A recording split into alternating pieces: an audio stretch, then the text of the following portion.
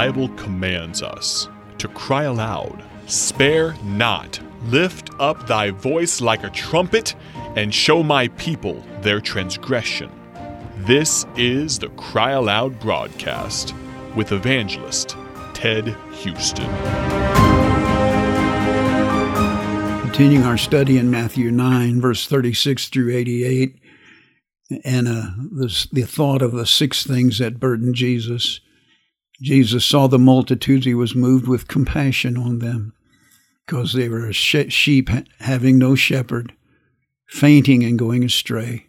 He was moved with compassion. His heart was broken. He grieved. He was so burdened about their condition. He was burdened that there were lost sheep. We saw that in our first study. He was burdened. There was so much to do, for he said unto his disciples, "The harvest truly is plenteous," and that there is so much to do. And I don't want to belabor that, but millions, untold millions, are still without the gospel. We need to get it in printed page. We need to send missionaries. And here in America, we need to get the gospel to the lost around us. So many not in church today, 70% perhaps. So many going to churches where they're taught a false doctrine. Oh, how we need to get a burden about how many lost there are. And then Jesus was burdened. There was so little help. He said the harvest is plenteous, but the laborers are few.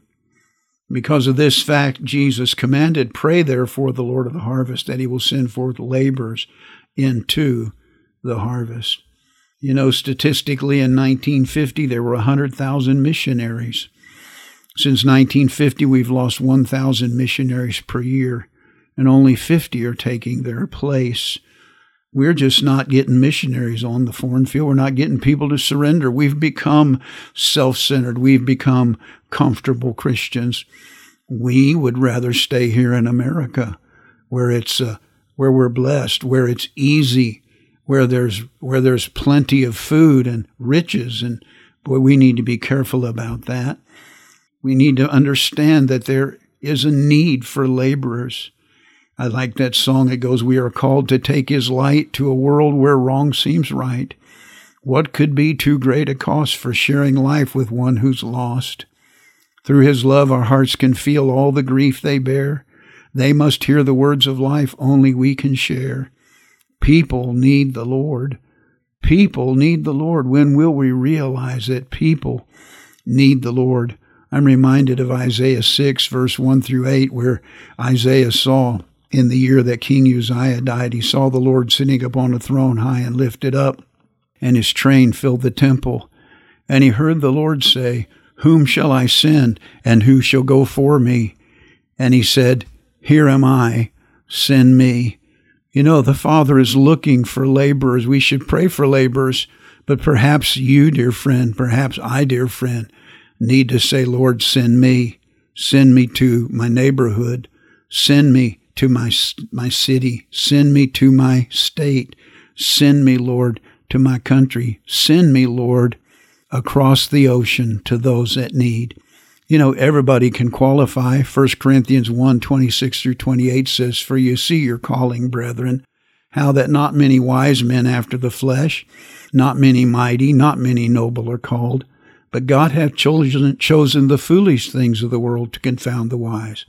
And God hath chosen the weak things of the world to confound the things which are mighty. And base things of the world and things which are despised hath God chosen, yea, and things which are not, to bring to naught things that are." God says, you see your calling, brethren.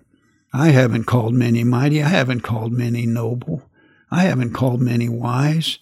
I'm willing to use everybody. In fact, I use the simple people, the ones who are not arrogant and proud, the ones who don't see themselves as somebody real special. Those are the ones I use, because I use the humble and I resist the proud. Dear friend, I want to know, do you see your calling? Will you pray for laborers, and will you become a laborer? Oh, may God burden our hearts and break us. Oh, may we get broken and go do something about the lost souls of mankind. Thank you for listening to the Cry Aloud broadcast with evangelist Ted Houston, produced by Bible Tracts Incorporated of Bloomington, Illinois. Visit BibleTractsinc.org for more information.